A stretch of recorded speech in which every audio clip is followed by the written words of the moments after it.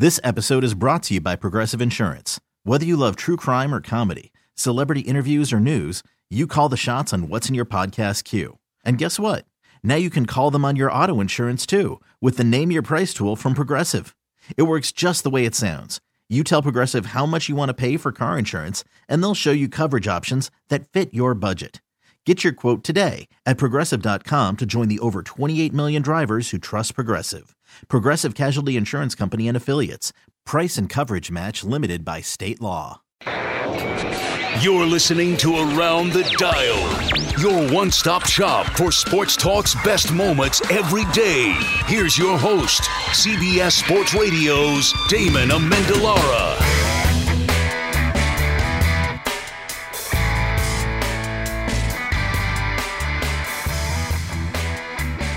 Welcome inside Around the Dial, the best of your sports talk for Wednesday, January the 16th. Your host, DA, with you. And the best moment of the day comes to us from Cleveland. The Browns finally have optimism. They've got one of the youngest rosters in the NFL. They finished the season on a hot streak of the second half of the year. They ended up just a half game under 500 at 7-8-1. And so the guy that helped make Baker Mayfield, the offense go, Freddie Kitchens, ends up getting the head coaching nod. And you want to know how the easiest way is to win yourself over for that fan base. You want to know the easiest way for the city to just be eating out of your hands. Would you like to know how to be the most popular man in Cleveland? Easy. Call in a sports talk radio.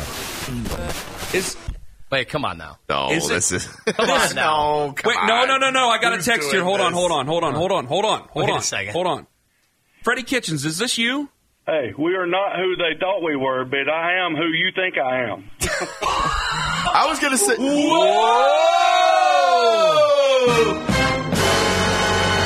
All right. I was going to say Freddie Kitchens or Dirty Time. I wasn't sure. I have confirmation. Could This be a is little bit of both. Folks, I have confirmation on my phone. This is him. This is the head coach of your Cleveland Browns, Freddie Kitchens. This is like the WWE equivalent of a run-in here that you have called in. Coach, congratulations. Thanks for joining us this morning. Oh, thanks, fellas. I won't take up too much of your time. I was trying to get Batonio because he's not up at 5:30 in the morning when I'm coming in or 11:30 at night when I'm going home. So. Well, he's having a kid, so he'll be up now for you, so you can just yell at him, I'm sure. All right, can we ask Freddie right now? No excuses. Yeah, Freddie, I wanted to, by the way, we are joined by the head coach of the Cleveland Browns, Freddie Kitchens, newly anointed this week. I know in your past you had coached under Bill Parcells, and that had been brought up before. Did you talk to somebody like Bill Parcells before? And I know you'd exchanged messages before. Who did you lean on? Well, I talked to him, and I talked to Coach Saban and Gene Stallings, Woody McCoy. I talked to everybody that, I've been very fortunate to have great mentors in this business and work for those mentors. So, I've seen it firsthand, and, it was kind of a calming effect with Bill from the standpoint of, you know what? I know you knocked the interview out of the park and let them do what they want to do, and, you make decisions based on that. But I wasn't ever concerned. Again, I don't try to BS anybody. I just tell them like it is, and it's their responsibility to accept it. And hopefully we're going to create an environment here, or not hopefully, we are going to create an environment here where people will listen. They don't just hear you. There's a big difference in hearing someone and listening to someone. And then there's a big difference in someone that can put their ego outside the door and make the best decision for the organization. And that's what we're going to do here from everywhere, top to bottom. Everybody wants to do that. They just have to have all parties involved to do it, or you end up getting into a protective mechanism of, people not worried about how it's going to affect them. I'm not worried about how it affects me. I'm worried about how it affects the Cleveland Browns, and I can assure you everybody feels that same way. So, hell, we're moving in that direction. So, like I said, brown or orange, you don't have any orange on or brown on, so you've got big problems. Did you hear from Greg at all through the process? What was that like, knowing that in the end, one of you got to stay and one of you unfortunately did not? Hey, let me tell you, Greg Williams and I are friends. We will be friends forever. And we were both put in tough situations, and I think we both did fairly well. There's not but one job here. But, Greg is going to be successful anywhere he goes, and that's it. I mean, the one thing that came out of this thing was Greg and I became friends, and we'll continue to be friends. Well, I just got the wrap-up, Coach. We thank you very, very much for it. We do appreciate it. Yeah. Again, we are tickled. The fans are extremely excited about you. They're excited that you're the new head coach of the Cleveland Browns. Now, we do something on the show. You don't have to do it with us, but we would encourage it. Can we do it for him? Are we going to do it? I think we'll do it for him, and we'll see if he'll get the gist. Here we go. 3, 2, 1. Super Bowl! Super Browns! Yeah! Coach? Can we put a hell in front of that, yeah? Hell yeah! I think we can do that. Congratulations, Coach. We are looking forward to the next season like crazy. All the best to you as you get everybody going. All right, guys. Thank you. Right. Freddie Kitchens. Wow. Freddie freaking Kitchens calling in to mess with Joel Bitonio, but to talk to us out of nowhere. Out of nowhere. What head coach does that? What head coach? Was 216-578-0092. I am plotzing right now.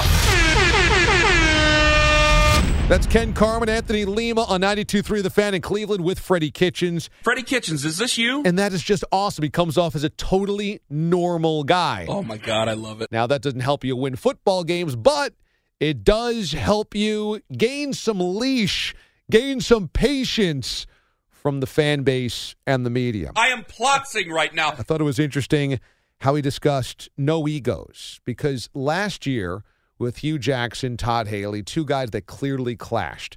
And Todd Haley, known as a huge ego kind of guy, and Hugh had his play calling taken away from him. Hugh wanted the play calling back. Then you add Greg Williams to the mix. He's got a big ego as well. I think what they did in that front office, we'll see if it works, was clearing the deck of the egos. And it sounds like Freddie Kitchens doesn't have one and wants to make it a priority that there isn't any that are pulling back the Cleveland Browns from being successful. And I think that he's right, and nice to hear him diplomatically talk about Greg Williams and saying that that was a tough situation for everybody and that Greg will be successful after Cleveland. He's now the new defensive coordinator for Adam Gase in New York with the Jets. And for Williams, you just could understand how coaching the team to a 5-3 finish and not getting the head coaching job has got to sting a little bit. Freddie Kitchens saying the right things as Greg Williams leaves and he takes over the head coaching slot of the Browns. Freddie freaking Kitchens. Another new head coach is, as we mentioned, in New York with the Jets, Adam Gase. Now, look, as we mentioned yesterday, Gase's press conference to open up this week opened up some eyes, part of the pun, but his eyes are darting all over the place. He looks wildly uncomfortable in that chair, but it sounded like he was far more at ease on WFAN radio calling into the Mike Francesa show. And you know what the make or break is going to be for Gase? It is the quarterback, the quarterback, the quarterback. Let's listen in.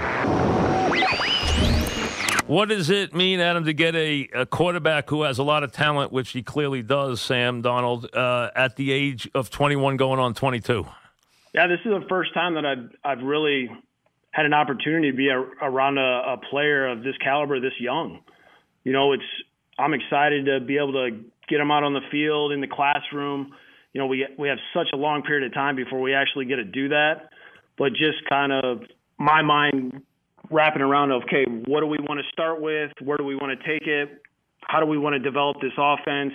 You know, because the quarterback has a lot of say in a lot of this stuff, and we can't really do anything to April. So you kind of create your blueprint of what you think it's going to be after your evaluations are done. You see what pieces that you add in free agency and in the draft, and then you have to be flexible, and you have to be ready from April through before training camp of trying to figure things out as fast as possible. And then once you set up training camp, it's still going to be a ongoing process of learning your team, learning your players. What do we do well? What do we need to stay away from?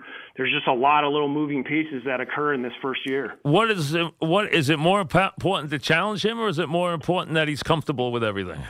I think it's a little bit of both. You know, you want him to be able to play fast. You want him to be able to not think so much and just use his ability. But at the same time, I feel like in the conversations that I had with him before I actually got the job, I feel like he's the kind of guy that wants to be challenged. He wants to see how far he can push himself which that's one of those things as a coach you're excited to be a part of. And that's really what we're going to have to figure out as we go through this spring. That's where you really want to test the limits and see how far you can actually push each other. You jump right back into your second job. Guys have done that. Guys have done it the other way. You went down to Miami 3 years ago. If I found the day you stowed there, you probably said the same things you said yesterday. It'd be crazy if you didn't. What didn't go right in Miami for you? Well, over 3 years, we made the playoffs the first year. I think losing the quarterback that second year just kind of threw us all out of whack. We were competitive there towards the end. We just didn't get it done. And then last year, it looked like things were heading in the right direction. We didn't win as many games as that we all thought we should have, and we finished 7-9, and we lost our last 3 games. Did you learn anything the last 2 years? You had a good year the first year. You finished 2 games under 500 for your 3 years. You've had some success the first year. Did you learn anything in losing the last 2 years? Did you learn anything you didn't know about being a head coach the last couple of years? Yeah, most of the things that I had to learn were more related to injuries, dealing with a 7-hour game, hurricane, not having a bye week. There's a lot of little things in between there over a 3-year span to where when it comes up now, I know to go a different direction. There's a ton of things that happen as a head coach over a 3-year span where you know when you see it, to go a different direction. And it's one of those things that you just know when you see it. You have to do something different.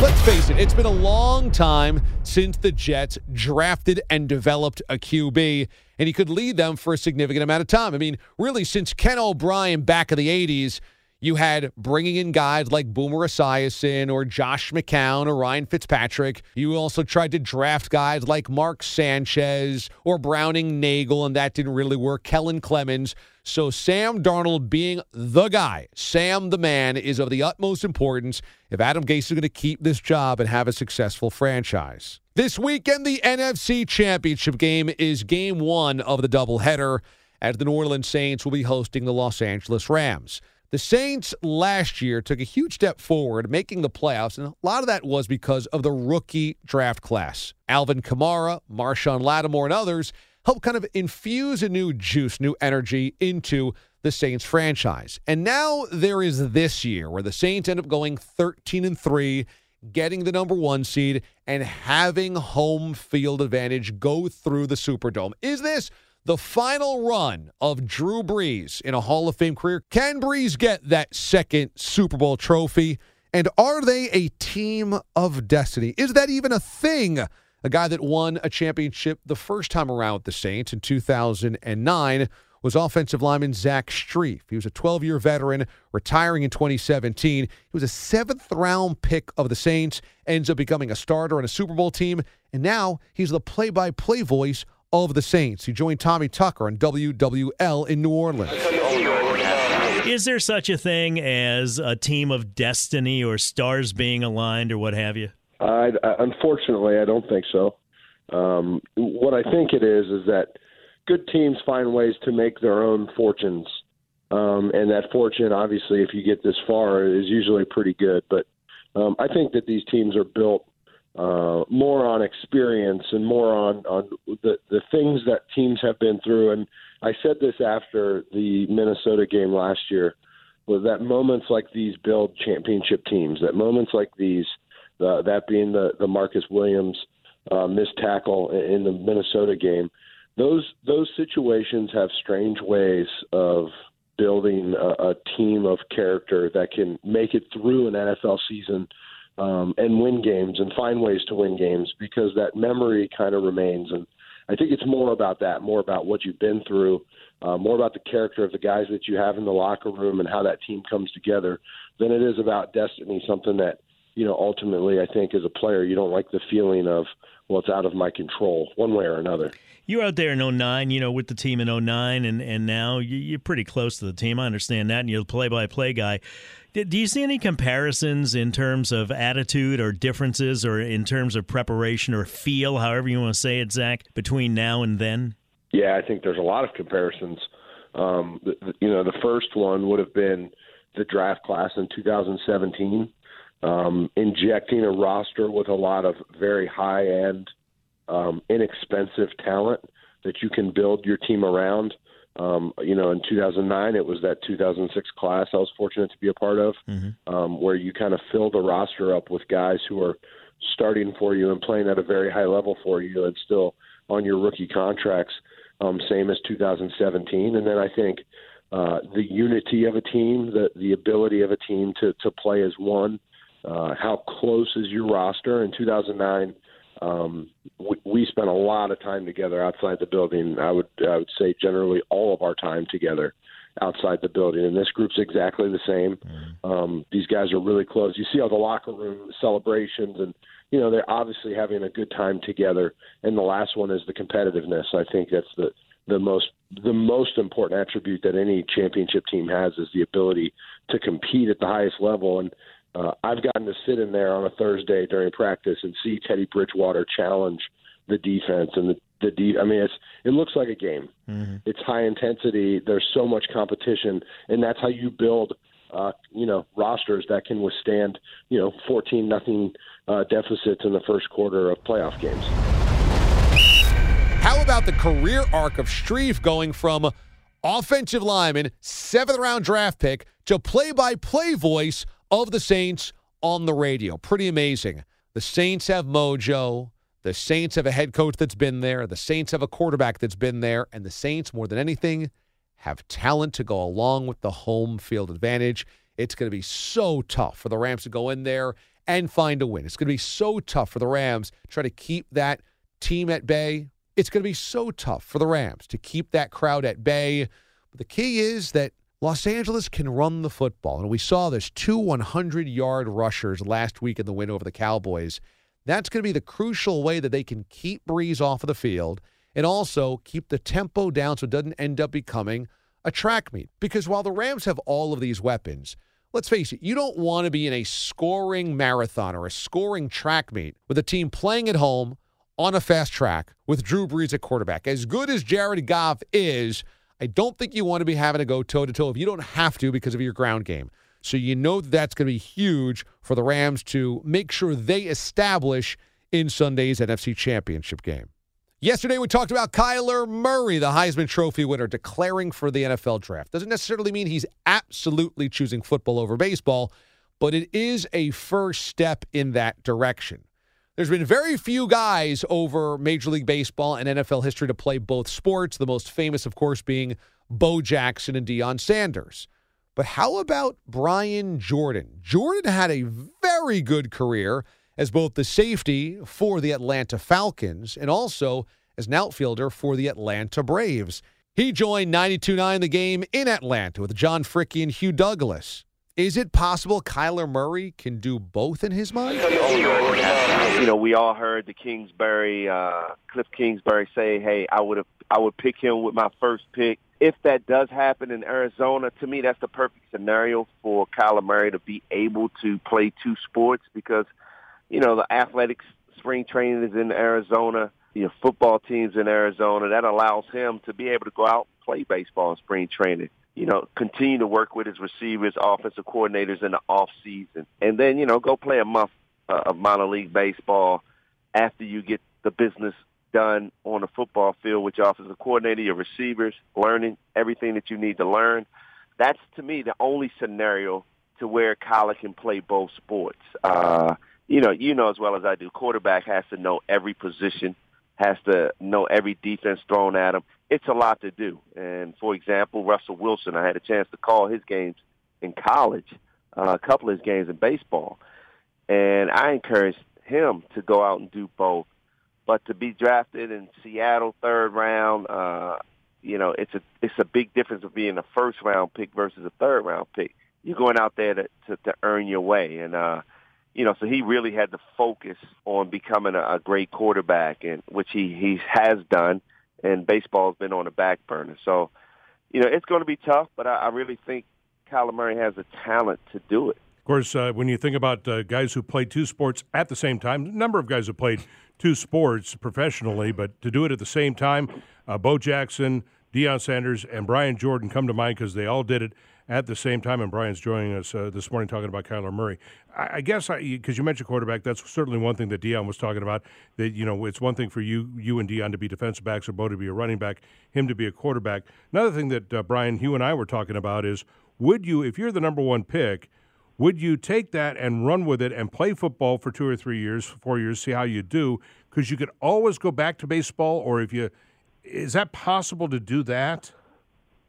Well, that's the better scenario, to go from football to baseball. But to try to give up baseball totally and try to go back, it's really tough. But to go play baseball and then think, you can take 3 years off of football and go back, that is a lot tougher, especially for a quarterback. But I think he can play football for 3 years and say, hey, I'm going to go play baseball. As long as he continues to keep himself in baseball shape, continues to go to spring training, play some games during the year where he's seeing the pitches, making the adjustments, I think he'll have a better chance. For me, I played 3 years in the NFL first, played a little minor league, went to spring training, kept myself in baseball shape, and it was a lot easier to do, make that transition from football right into baseball. But longevity-wise, hell, after 3 years in the NFL to go play 15 years in Major League Baseball, truly blessed to have that opportunity. So here's the key. Those other guys that played both positions or played both sports, Bo Jackson, running back, Deion Sanders, cornerback, Brian Jordan, safety, they didn't need to be working out with wide receivers constantly, tinkering with the offense, working out with coaches, absorbing a game plan, and executing it for the rest of the locker room and the offense. You can't play quarterback in the NFL and then also play on the side a little bit of baseball, or vice versa. That's not going to work. That's a position that will not allow it. It would be amazing to see another guy do both, but that is not going to happen. I think it's obvious Kyler Murray's heart is in playing football, and now because he could be a first-round draft pick at a quarterback position, the money's going to be there in football as well. And baseball is trying to woo him in, but that just goes to show you they're trying to play catch-up in cultural relevance. They're trying to pull back in a marketable star, an exciting star who wants to go play football and has already built a household name because he won a Heisman Trophy, but I don't think they're going to be successful in doing it. I feel as though because the money's going to be there, because he's going to be a high-round draft pick at a crucial position, and have all types of possible endorsements at his doorstep because he's a Heisman Trophy winner playing starting quarterback in the NFL, witness Baker Mayfield, I think you will see Kyler Murray turn his back on baseball permanently. College basketball is in full swing. We've hit conference action. And the number 7 team of the country is Kansas, one of the most talented teams in the country, certainly with designs of potentially getting to a Final Four. They are 15-2, and their most important player on the floor is junior Dedrick Lawson.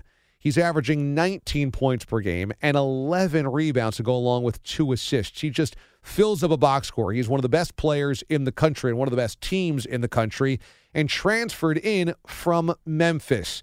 Head coach of the Jayhawks, Bill Self, joined KFH and The Drive out of Wichita. There's so many interesting players on your team, but Lawson has just been such a standout with his scoring, his rebounding. The guy's just got an incredible all-around game. What's he going to be like in the future? What do you foresee for Dedrick down the road? For us or after college? You and after college. Well, I think for us, I think we have a chance to have a great season. But one of the biggest reasons why we have a chance is because he has the potential to play to an All-American level. And I'd say he's done that for the majority of the season. He's had some games in which he wasn't that, but all good players have those games too. But as if he can play to an All-American type level, that to me is someone that can carry a team, and certainly he's done that in tough moments for us. Even when he's had some, New Mexico State's a game we could have easily lost, and he is just laboring, and then he scores the last 16 points of the game for us. So he has that capability. And then he'll play professional basketball as long as his body will allow him to.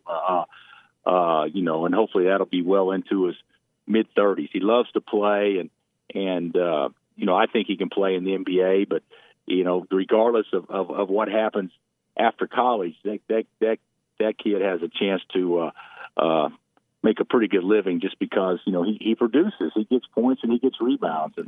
And whether it's overseas or in the league, I think he's got a chance to have a pretty bright future in the game. 4-1 now in the conference. You lose Doak, and he goes down to an injury for the second year in a row, and everybody wonders how you're going to get this done. And I've heard you talk about it. You just find a way, right? Well, we haven't got anything done yet, but we need to. We need to find a way. Our team is so different, in the past, we've gotten so many easy baskets off of lobs, athletic plays and everything. And of the 6 games that Doak has missed, we got 0 dunks in 4 of them. So it's just a totally different group, and trying how to figure out how to score and having the guys get comfortable, and hopefully it was a good step in the right direction. We really executed very well offensively, except for just missing free throws. But other than that, I thought we looked pretty good. Lawson is one of those Swiss Army knives. He's one of those guys that a Kansas team has relied on for so many Big 12 titles over the years with Bill Self. And once again, they came into this season with designs on national championship or bust. Now, Bill Self's Kansas teams have had a bit of a reputation for early exits, aside from his 2008 national championship. Can this team go farther? They're a little bit under the radar this year. Everybody seems to be paying attention to Duke, and more Duke, and that's understandable with all of those lottery picks. It's Duke's tournament to lose, let's face it. Even after they lost the other night to an unranked Syracuse team at home at Cameron Indoor, it's Duke's tournament to lose. But there's 3 other slots in the Final Four, and Kansas may just have one of them if Lawson continues to ball like he's doing. And finally this week, the Clemson Tigers, national champions, visited the White House and were served a number of fast food burgers and pizzas. That became national news. Well, now we have the question of the next team to go there, and that will be the World Series champion Boston Red Sox. Red Sox executive Sam Kennedy joined WEEI in Boston with Dale Arnold and Rich Keefe, and he answered the questions about whether they would accept going to the White House if invited, and what would happen if there was a series of burgers put in front of the Boston Red Sox. Have you had a chance to talk to any of the players yet, as far as those who will definitely attend and maybe those who definitely will not attend? I've had a bunch of different conversations with the players, and like in the past, I'm sure there will be players that choose not to go, players that will go, and we've been pretty consistent and clear about this. At least I hope. This is an honor and a privilege to be invited to the White House, and we've tried to not make it a political statement. We don't see it as such. We see it as an honor to be invited, and we went under the Bush administration 2 times and under the Obama administration once, so we feel very fortunate, and it's an opportunity that, frankly, it's about the players and giving these guys the opportunity to go behind the scenes at the White House and be honored for what was quite a remarkable 2018 season. So it's something that we really, you want to rise above politics and give your players that opportunity, but it certainly is not a mandatory trip. We've the 3 times that we've gone, again, we've had some folks go and some folks not go, but I believe if it all comes together, we'll have a good representation of ownership and players and coaches that choose to go. You sort of half answered my next question. Is ownership now planning to go? Yeah, ownership's planning to go, and I'm planning to go, and so it should be. It's been a great experience. This will be our 4th time, and it's really special. But we'll see if we have to evaluate, and I'm sure the White House does as well. If we deem it to be inappropriate during this government shutdown, then we'll certainly adjust accordingly. So we're going to sort of play that by year. That was not a part of the conversation when we got the invitation. No one knew that was coming. So we'll see how that plays out over the next couple of weeks. Now, a lot was made about all the fast food that was there for the Clemson football team. I'm curious, like when you guys went before, is a meal part of the deal? No, I don't remember food being a part of the visit. I remember a very cool behind-the-scenes tour of the White House and a very, very special visit to the Walter Reed Medical Center for a chance to visit with active duty military who have just come in for treatment, being treated for wounds suffered in battle. So no, I don't remember the food. That was the Clemson event was new to me, and we don't anticipate that being a part of our visit.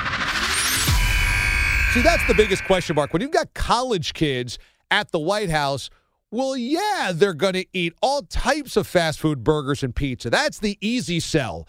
The tougher sell is, can you get a bunch of millionaire athletes to go in on Big Macs and Wendy's Baconators and Filet-O-Fishes? That's what I want to know. I want to see the White House throw out a bunch of fast food options for guys that eat at steakhouses and sushi houses and have all types of catered affairs on their first-class flights. I want to see Chris Sale's reaction when you hand him a platter of 400 bacon cheese double stacks. Can we get video of this? That's the best of your sports talk. We whip you around the dial every single day for Wednesday, January the 16th. We'll see you tomorrow, everyone. Thanks for listening to Around the Dial. Subscribe now for the best daily recap in sports talk on radio.com or the radio.com app.